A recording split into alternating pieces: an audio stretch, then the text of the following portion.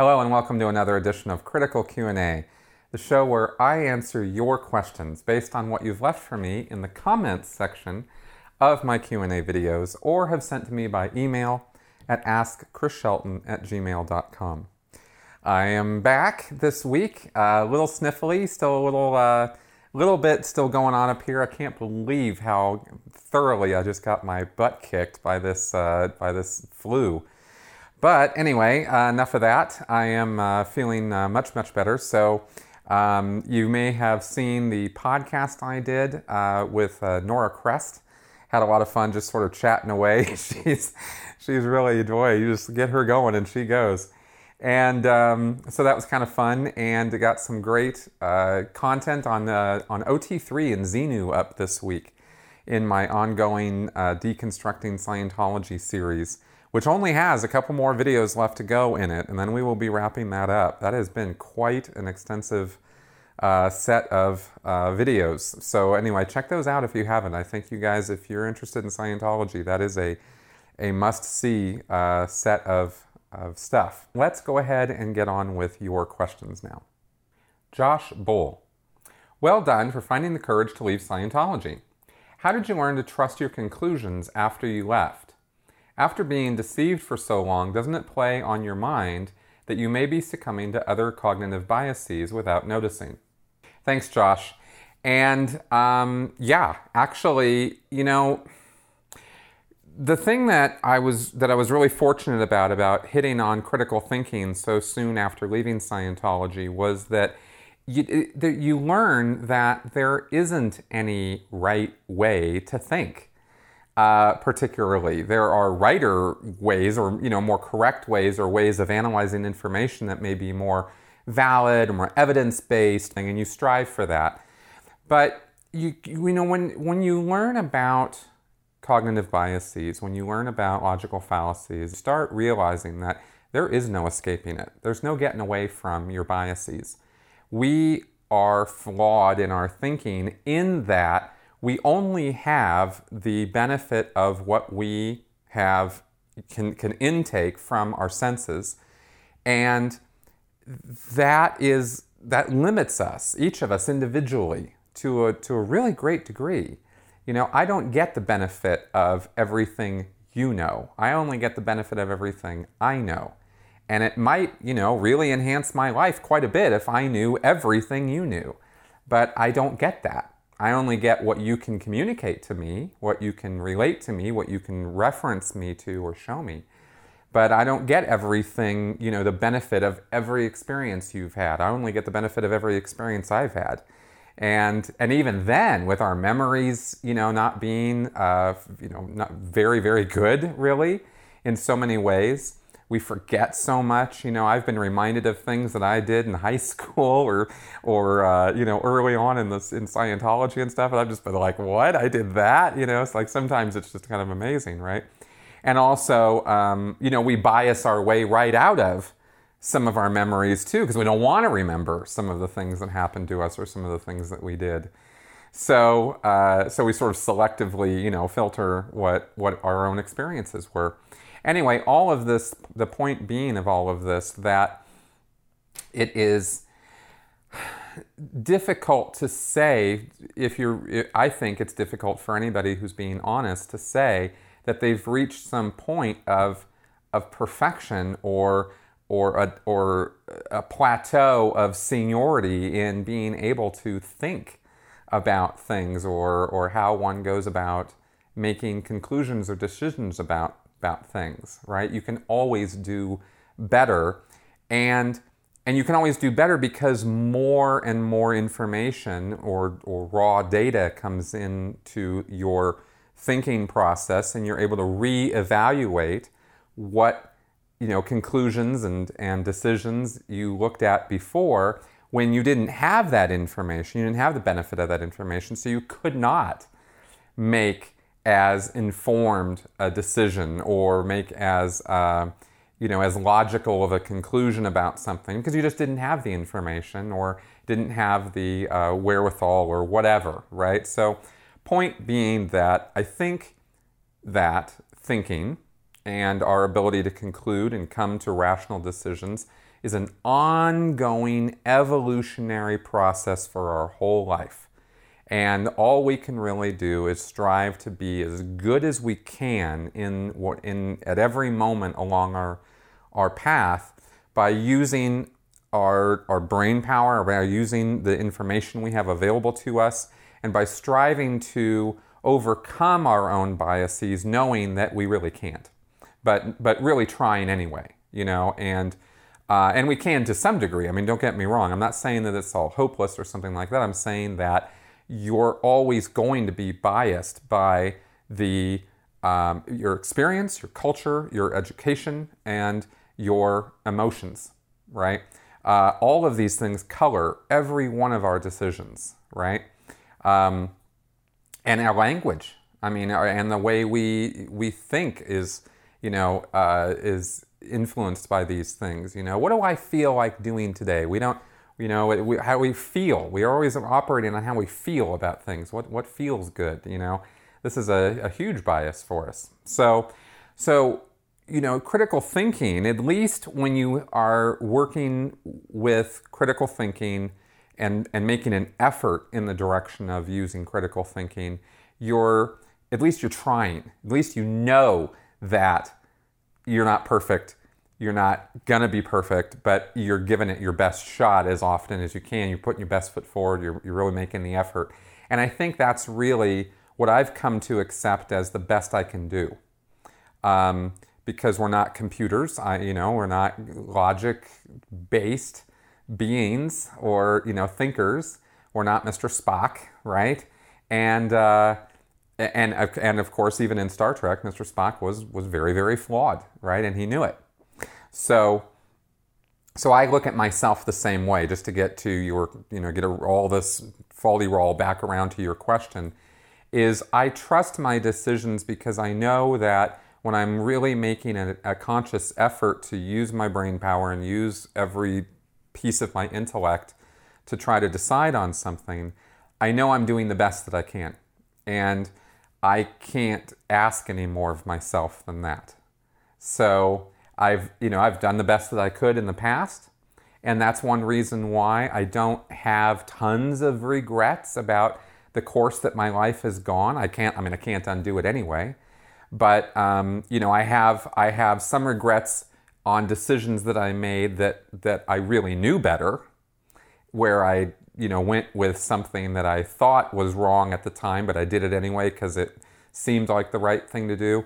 Those are the things I regret, but the overall course of things I don't, and I try to, because I have a kind of an optimistic outlook on things, I try to let myself remember that I really have been doing the best that I could at any time. And I think that is something that maybe we all want to keep in mind sometimes, you know what I mean? There's a thing called hindsight bias, where when you learn new things, you look back on decisions that you've made in the past from hindsight, and you go, that was so screwed up, that was so wrong, or whatever. And you forget that you didn't know then what you know now, including having even the benefit of the experience of having made that decision and having to live through the consequences of it, right?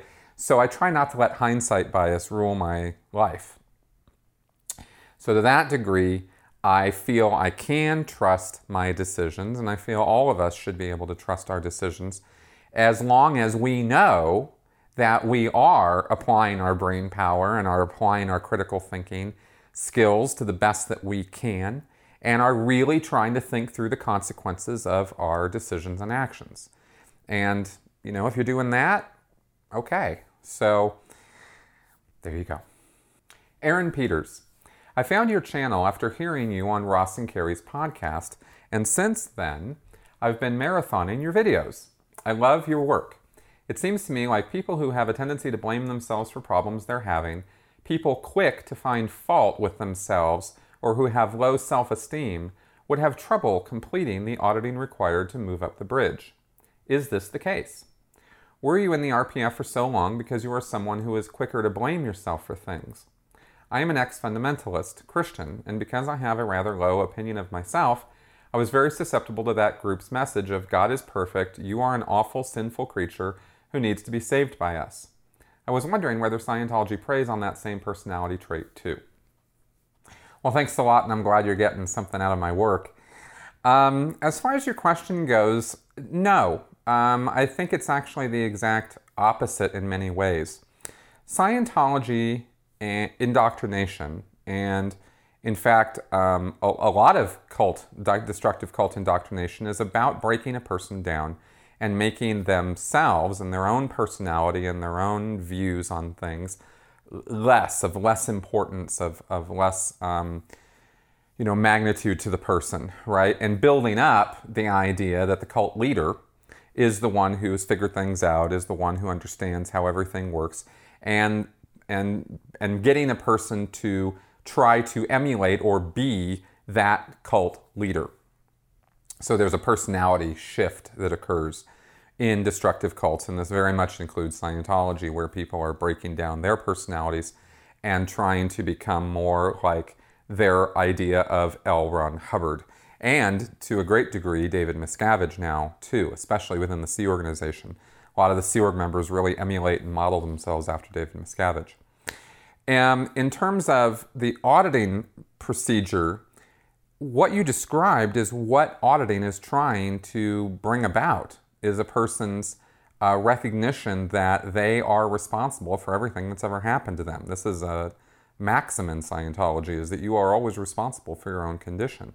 Hubbard wrote a chapter about responsibility in one of the basic books of Scientology back in 1951 or 52 about responsibility, and he said that your freedom is dependent on the idea or your recognition that you are responsible, right, for everything, everywhere, no matter what. Even to some accident that happened on a road you've never driven on, in a car you've never seen. Like, you're supposed to be responsible for that, right? And Hubbard's definition of responsibility was kind of interesting, and in that it was all about being cause, being in a position of there's cause and there's effect, okay? And in Scientology, it's all about being cause. You don't want to be effect. You don't want to be at the receipt point of other people's blows or words or bad ideas about you or something. You want to be cause. You want to be the one emanating, not the one emanated at or to. You are being the source of things, then you're being responsible. This is the idea of responsibility in Scientology, or at least it has a lot to do with it. So the idea in auditing is that you have to take responsibility for the things that have happened to you. Hubbard said that Dianetics had a lot of appeal in 1950 because it was all about being a victim. You are not responsible for all the things that have happened to you. It was what was done to you, not what you did, that caused you to be in the situation that you're in. This is the polar opposite of what became Scientology. See, Hubbard said everybody loves being a victim, and and victimhood is the thing that appeals to everybody because they don't want to be responsible. They don't want to be the ones who are the source of what happened to them in their life. So this is why he said Dianetics was so popular and it was such a runaway bestseller and all that, is because it said, hey, bud, you're a victim. He said that it turns out that it should be the exact opposite, and that the whole effort of Scientology was to get people to recognize their own responsibility for all the things that have happened to them, and what they did is what's important, not what was done to them. See, there was this whole shift in attitude. And this all happened through the 1950s and really got heavy in the 60s. And of course, when Hubbard, started the Sea Organization, that was all about personal responsibility, right? And Sea Org members, and he defined Sea Org members the same way he defined OT, Operating Thetans, the highest levels of Scientology, which is at cause over matter, energy, space, time, life, and form.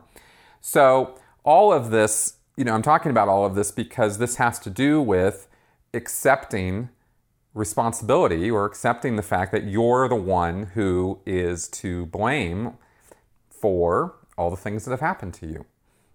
That's the way auditing works.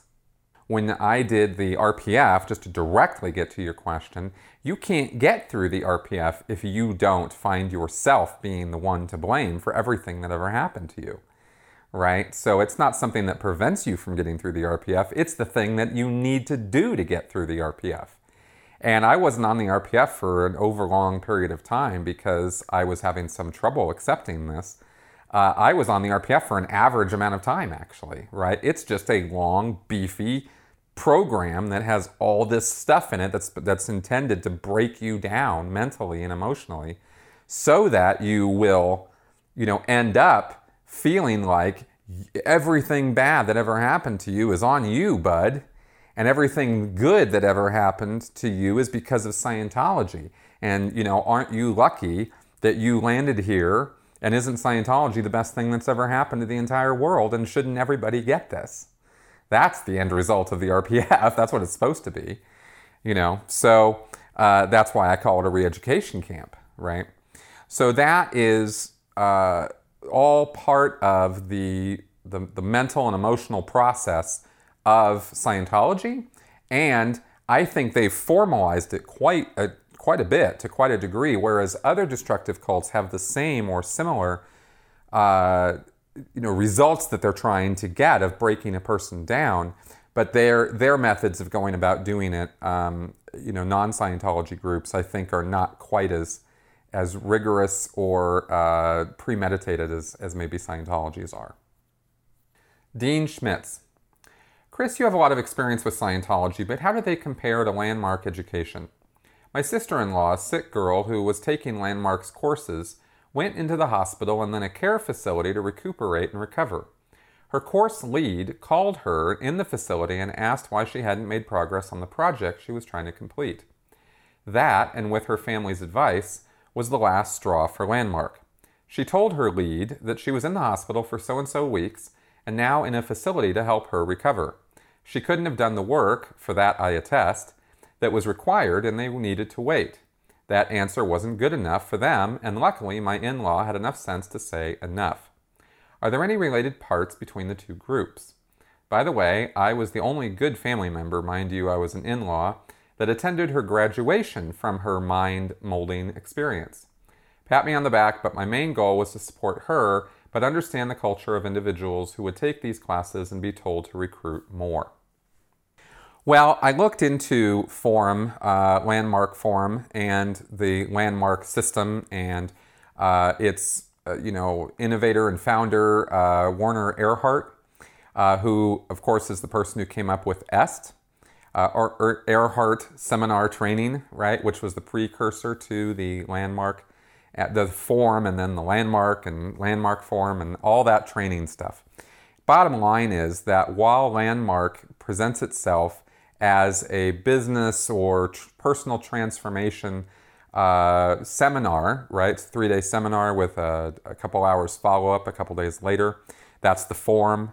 And then they have a whole series of additional seminars and things that they do. And these get into business. They have Landmark stuff for kids. I mean, this is a very, very extensive, overarching sort of life program. It really did look to me an awful lot like a cult. Now, is it a destructive cult? Does it develop a whole us versus them sort of thinking process? Does it, is it all about raking in, untold millions and controlling every aspect of your life? I didn't particularly get that from what I was seeing and listening to and reading on when I looked on their website, looked at some of their videos, read reviews of what they were about, looked into Werner Erhard himself and his life and how he developed it and how that whole thing came about. It seems like it's a very high-pressure personal motivation seminar or series of seminars, and they are about making money. Of course they are. But, is it in and of itself wholly destructive? Doesn't appear to be, but there isn't anything equivalent to the Sea Organization in the Forum or in Landmark, and there isn't, and it's not a religious body. They're not claiming tax exemption for First Amendment, privilege or anything like that. So good on them for that part.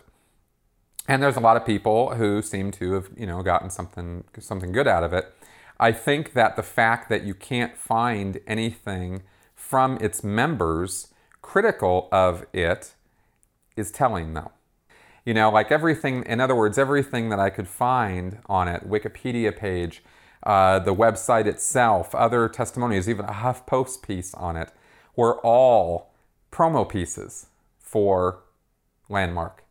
And it was a little difficult to find anything critical of it. So that was kind of telling in that it wasn't there. So I have my suspicions about that. They've obviously gone through to great lengths to try to put out nothing but a very, very positive message, right? And the fact that, you know, your sister was contacted in the hospital or in a care facility and that they were giving her a hard time about not having finished her personal empowerment project is itself telling, right? Because, of course, the proper response to somebody in a care facility should be, wow, I hope you get well soon. And, hey, give us a call when you're done, you know, and good luck.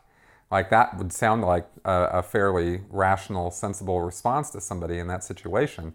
Not, oh, well, it's unacceptable. You haven't finished your project, and what's the matter with you? And, you know, getting all hard sell with the person about their Landmark project, you know, and it's like, it can wait. So that smacks a bit of, you know, extremist sort of thinking. So Werner Erhard, the guy who founded all this stuff, led an interesting life for sure.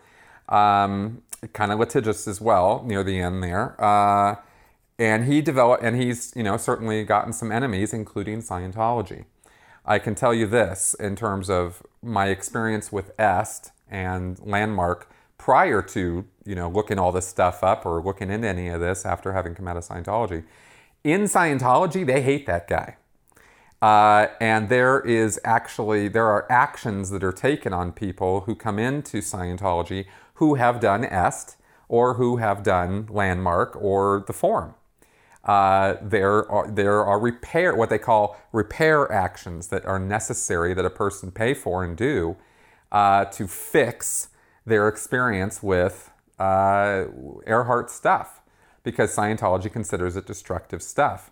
I know Erhard dabbled in Scientology or looked into Scientology as part of a whole panoply of things that he looked at. His work has been described as a hodgepodge of various people's motivational works. So I'm sure if I looked into the seminar materials, I could find parallels to Scientology materials in one fashion or another. You know, it's sort of a copy though, because let's face it, Scientology ain't that original either. With Hubbard having copied all kinds of things and plagiarized everything else. He was far from an original thinker. So, all in all, I don't know. I would not recommend anybody go to, you know, the Landmark Forum particularly. I wouldn't endorse that. I am more of a believer in personal empowerment through education, more so than having somebody else tell you what's what. From what I read and looked into with the Erhard stuff, it looks like it's the sort of the gimmick or the catch on it has to do with language. Maybe there's some neuro-linguistic programming type stuff going on there.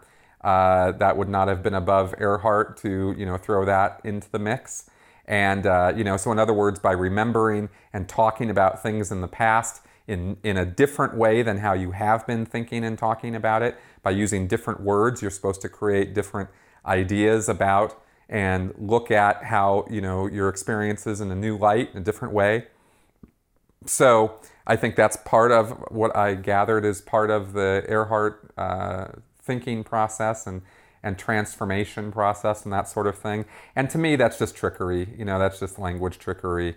And, you know, what happened. How you look at it can change, of course. And, you know, I, of course, think that being optimistic is a good thing to be. And I'm suspicious of people who think that there's some system that's going to give you, you know, some kind of a personally transformative process. I just don't really go for that kind of thing anymore. So, Leo Taxel. I had a question about the L rundown. Did you ever do them? They seem to be a bizarre labyrinth of questions about groups, churches, race, politics, etc.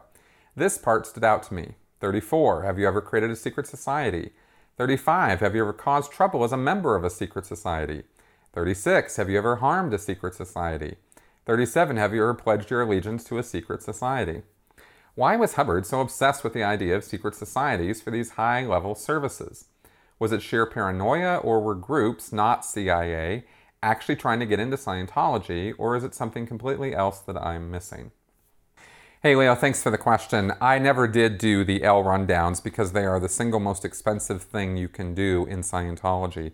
And I'm talking literally tens of thousands of dollars there's 3 of these L rundowns, and they're not on or part of the Bridge to Total Freedom. I mean, they're ancillary or auxiliary services. But the L's were these very special booster rundowns that were done to supercharge your Thetan abilities, and these were developed in the early 1970s on board the ship by Hubbard. And he originally meant for them to be done by executives. Scientology execs got these things first when he was training them back in the early 70s for Scientology organizations. And they were supposed to kind of, sort of, like an apple core. They were just going to reach in to you as a Thetan and just sort of pull out the nasty, horrible, stuff in the middle. And so, of course, they have to do with wrongdoings, overts that you've committed, in the far distant past, and sort of unleashing your power by going in and finding suppression that's occurred in the far past and ripping it out of you. This is kind of the idea of these L rundowns. So I could probably do a whole thing on them, but I never really have because we don't really have the actual Hubbard issues. There's been a lot of stuff put together from memory by people who were trained on them. And that's what you find on the net about them. And it's all very interesting. And of course, there's stuff I looked into when I got out of Scientology, and going down the rabbit hole and reading about the OT levels. At the same time, I read about the L's because I wanted to know all about those things. And generally speaking, when I was in Scientology, they're highly confidential.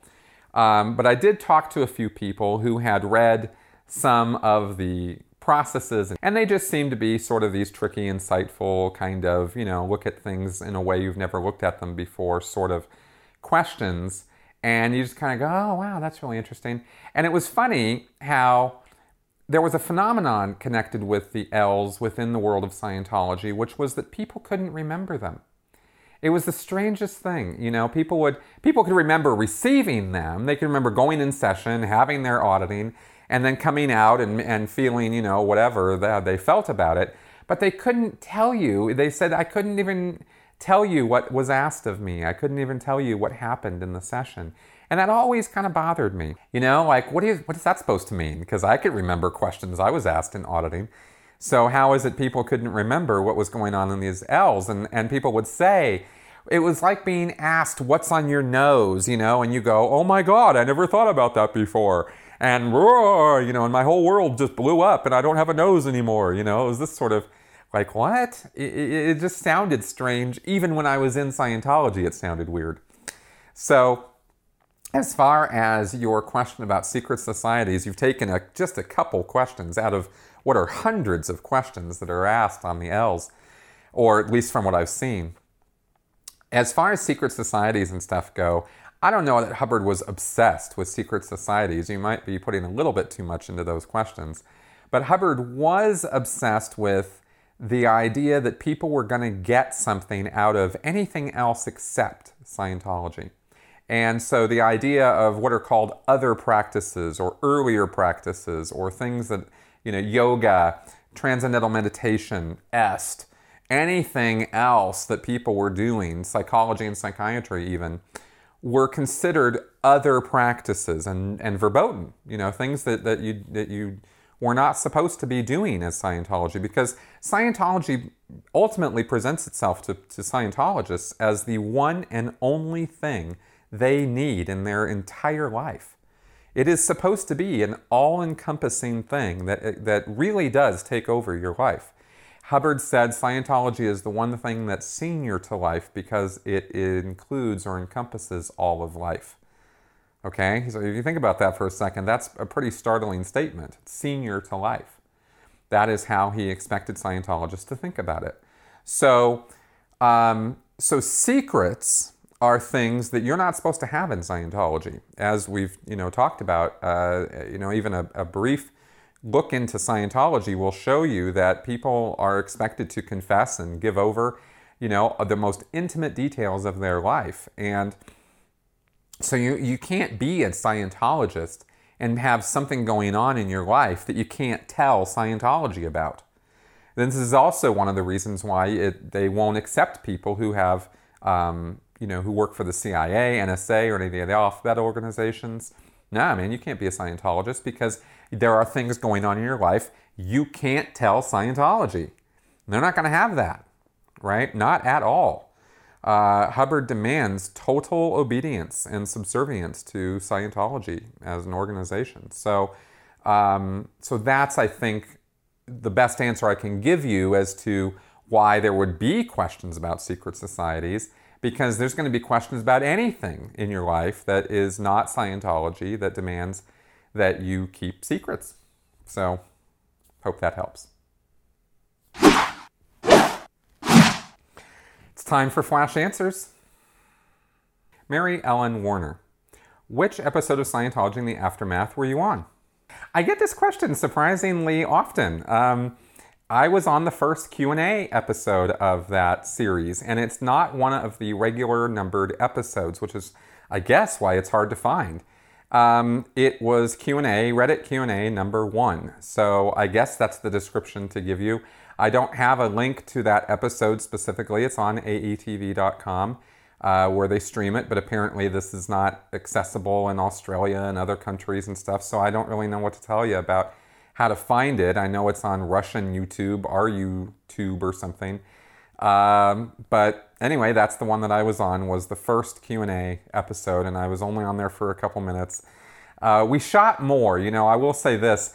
I was only on there for a couple minutes, but I thought the best part of what I said actually wasn't on there.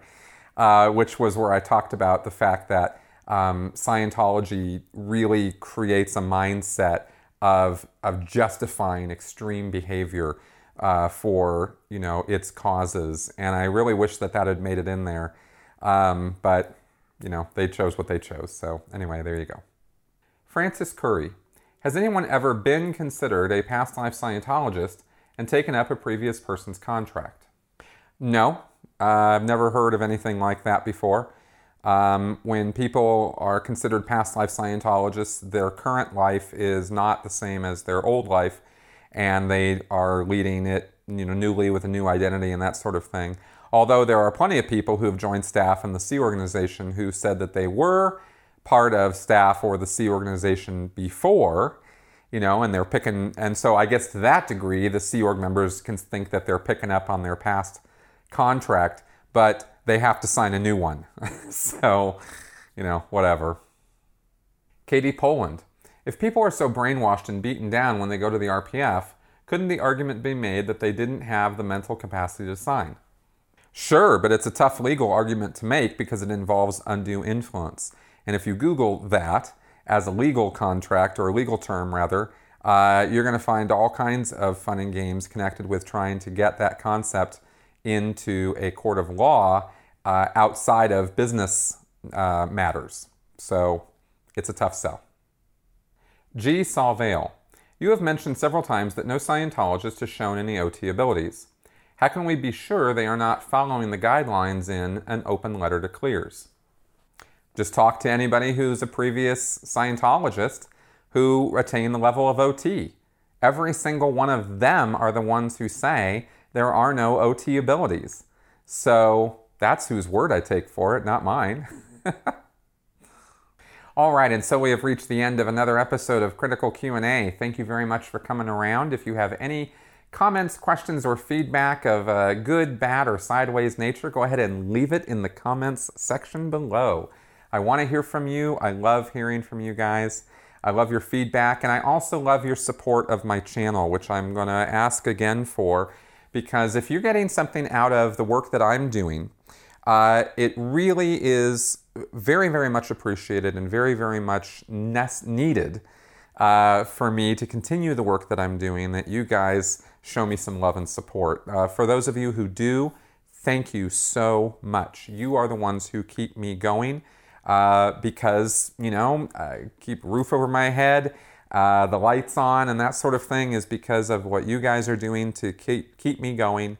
And I really, really appreciate that. And also, of course, if you haven't seen my book, Scientology A to Xenu, check it out on Amazon, link below. All right, guys, thanks a lot. I'll see you next week.